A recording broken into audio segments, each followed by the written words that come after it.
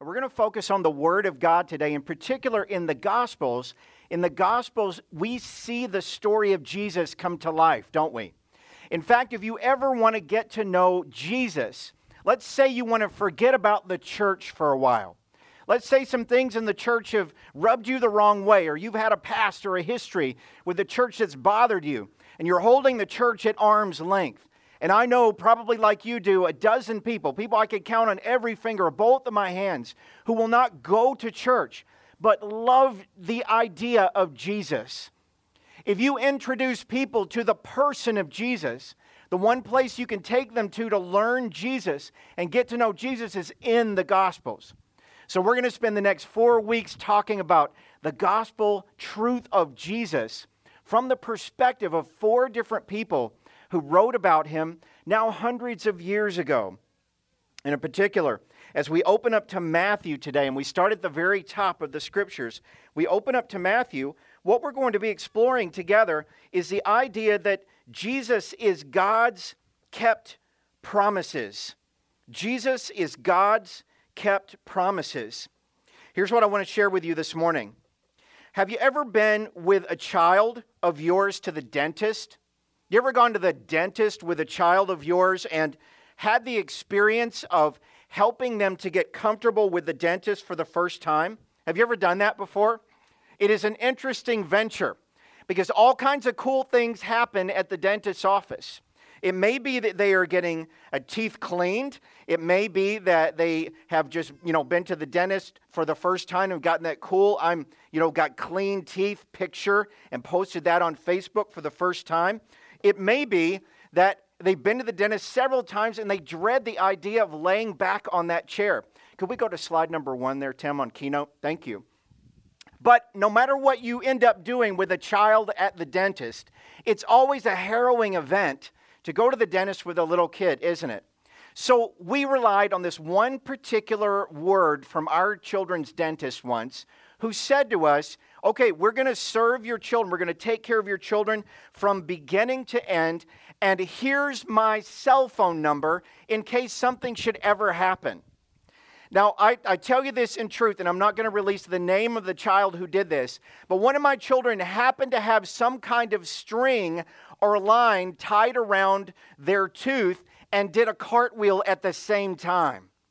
Now, with a string tied around a tooth and doing a cartwheel at the same time, maybe in your mind you're thinking, well, maybe he or she was trying to help a loose tooth out.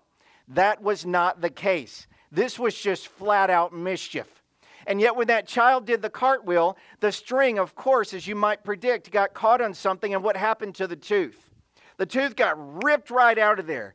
And it was just like bloody gore instantly. It was like a bad B-movie horror flick or something that was happening.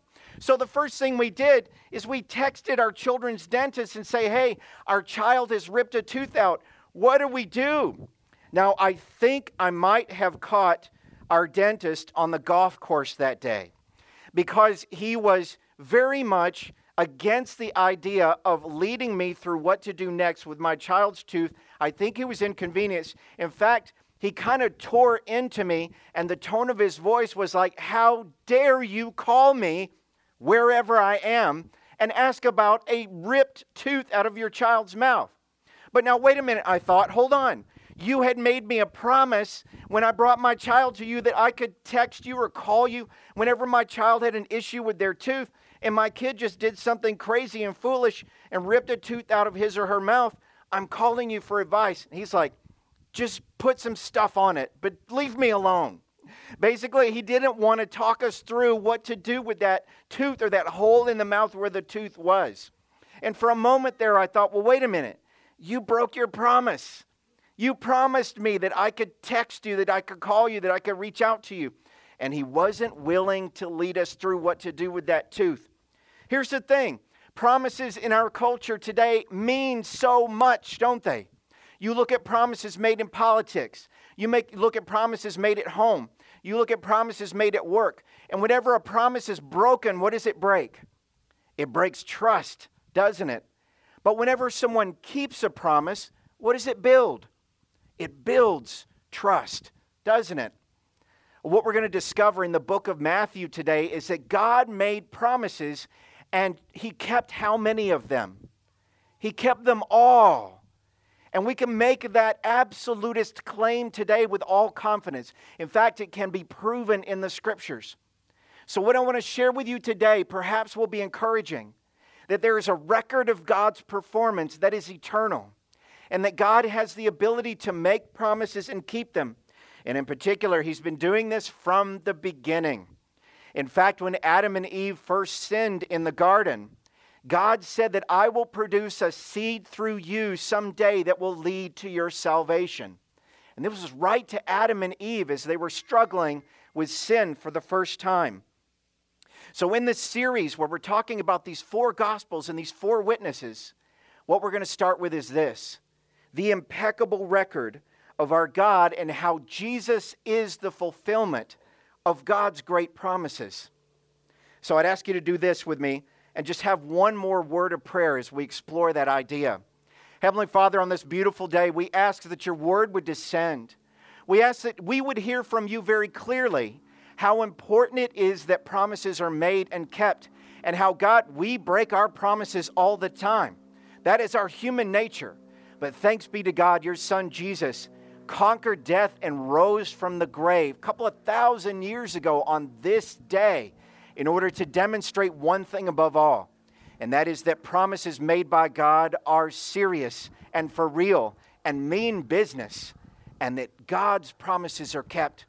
So, Father, we ask that you would work in each of our hearts. We ask that you would change the parts of us that don't fully trust you yet. Shine your beautiful light like the sunshine into my heart so that I may trust in you all the more. In your name we pray, and together we say amen and amen.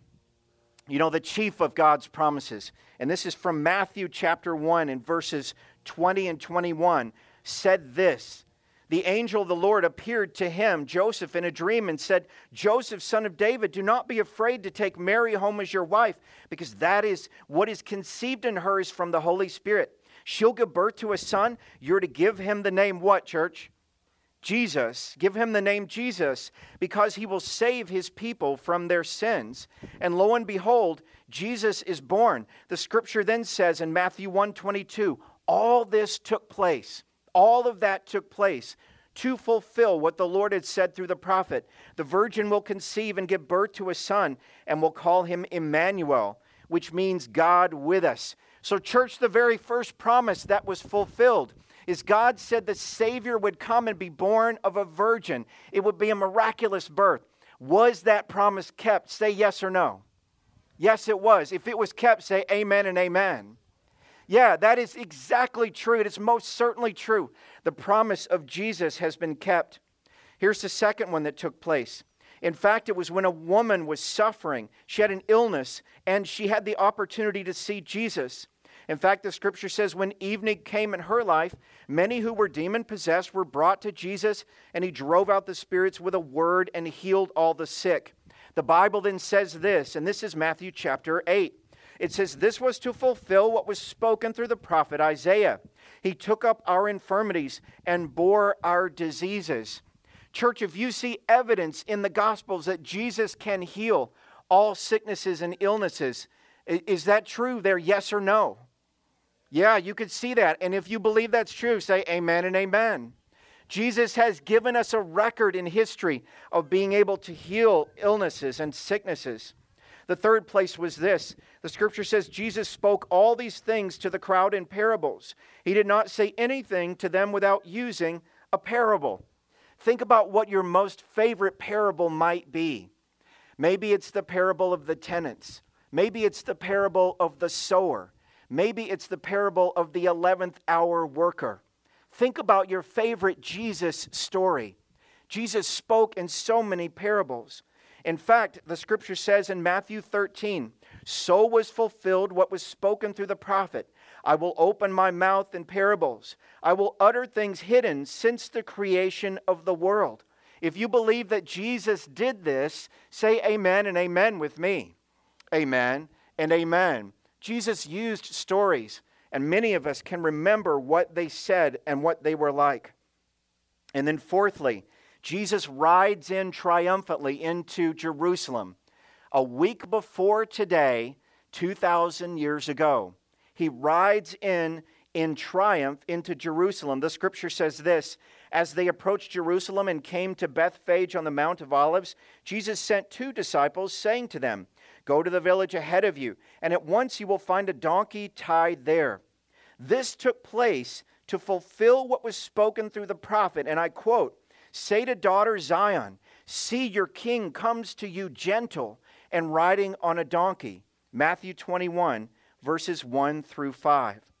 You see, the thing is this: God works through promises given and promises kept. If you make a promise and don't keep the promise, then it's not a promise. What is it, church? It's a lie. It's a fabrication. It falls short. But if you make a promise and you keep that promise, it is a promise kept. It is not only a prophecy, but it is where someone has trust in a trustworthy manner said this is going to take place and how. And then when that comes true in real life, they establish their trustworthiness. In fact, through Jesus, there are 2 additional amazing promises. Jesus was talking with 2 different kinds of religious workers. One kind was a Pharisee. And a Pharisee believed that there was a resurrection, that there was going to be new life after death. And Jesus would often debate with the Pharisees about how they did their business, how they worked their way into the temple and into the lives of people who needed good news, but yet gave them a bunch of rules to follow. Does this sound familiar for those of you who don't like church? Maybe you're tempted to believe church is about following rules. Jesus fought against this idea from day one and thought really the main point was to have a relationship with God.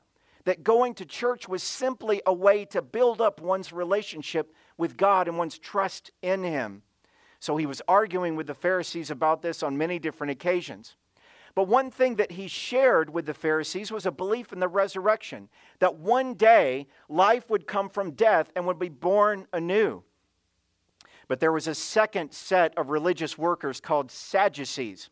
Now, the Sadducees did not believe in resurrection after death, which of course is why they were sad, you see.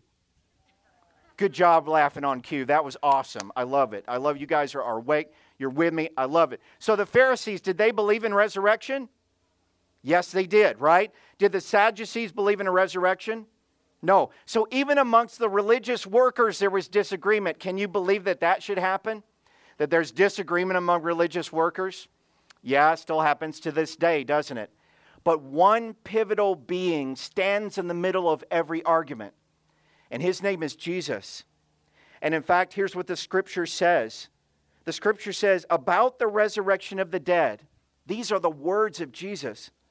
Have you not read what God said to you? I am the God of Abraham, the God of Isaac, the God of Jacob. He is not the God of the dead, but of the living. Church, I want to challenge you to say that last phrase with me. He is not the God of the dead, but of the living. Ready? He is not the God of the dead, but of the living. Let's say it one more time with conviction. Ready? He is not the God of the dead, but of the living. Now, I want you to hear this message. If you don't hear anything else, if you only hear planes buzzing up above or kids running around or bees beezing, is beezing a word? Bees, if you see bees beezing and hear bees buzzing, and you don't hear anything else, hear this. God is not the God of the dead, but of the living.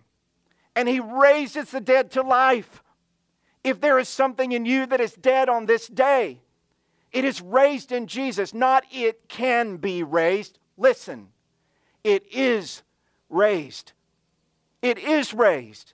You are declared alive. You are called alive. Even if you feel dead in here, even if your heart is as empty as that tomb, you are called alive. You are proclaimed alive. You're declared alive.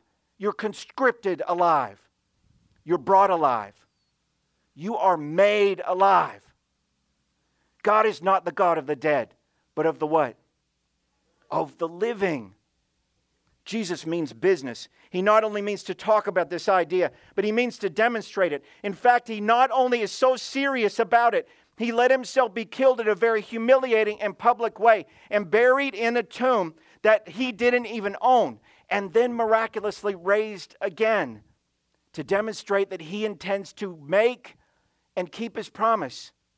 And his promise is this: surely I am with you always, to the very end of the age. You know, I made a promise to my son Caleb. The next time he would lose a tooth, remember we talked about dentists? By the way, he wasn't the child in the first story. It was another one. I made a promise to my son Caleb. I said, I will give you $1 for every year you have lived the next time you lose a tooth. Now, friends, I have a confession to make. That was several months ago. Now, the reason I didn't give him his $8 because he's been alive for 8 years is because who has $8 anymore? I got a 10, I got a 5, I got a 20, not much more than a 20. But I'd have to actually go work and find $8 these days, wouldn't you? And I think it took me like 4 months to find $8. So I want to invite my son Caleb up front in front of the whole church and God and all of creation, and I want to give him his $8 right now. Caleb, why are you running away? If this was ever an opportunity for a pastor's kid to be center of attention, it's right now. Look, I got cash. Look, 8 actual dollars, y'all. Look, $8. Maddie says she'll take it. Yeah, see, he said, you lied to me. Yeah, nice. So I'm fulfilling my promise. Can you see how important this is? Do you see how important it is when we say something that we mean it and we follow through on it? Even if it takes 5 months or whatever it's been. So God took thousands of years. And those of us who trust in him are willing to wait on him, aren't we? But we understand that those who don't trust yet, they have reasons. And those reasons are legit. And it is God's work in you and me, by the nature of what we do here and out in our normal lives, that God understand and get what it means that he is trustworthy and true. For God is not the God of the dead, church, but what? But of the living. So we say this in all earnest: Christ is risen. He's risen indeed. Hallelujah. Do you join me and pray? Heavenly Father, thank you so much for your good word. Thank you for being the God of all good promises, for the one who keeps them, for the one who makes them and tells us how he's going to keep them. Thank you for being so articulate about it, that you mean trust, that you mean power, that you mean goodness through Jesus. And thank you for giving us the means of that goodness through Jesus' work on the cross and then rising again from the grave. God, if I've never trusted you before, if I've never placed my trust in you, by the power of what Jesus has done, I place that trust in you now. And I look to you for all good things, and I lean upon you in times of distress. I give to you my heart because you are the one who made it in me in the first place. So I simply give it to you back. Receive my heart, receive my life because of all that Jesus has done. And I thank you on this day that you are the God of not the dead, but of the living. In your name we pray, and together we say, amen and amen.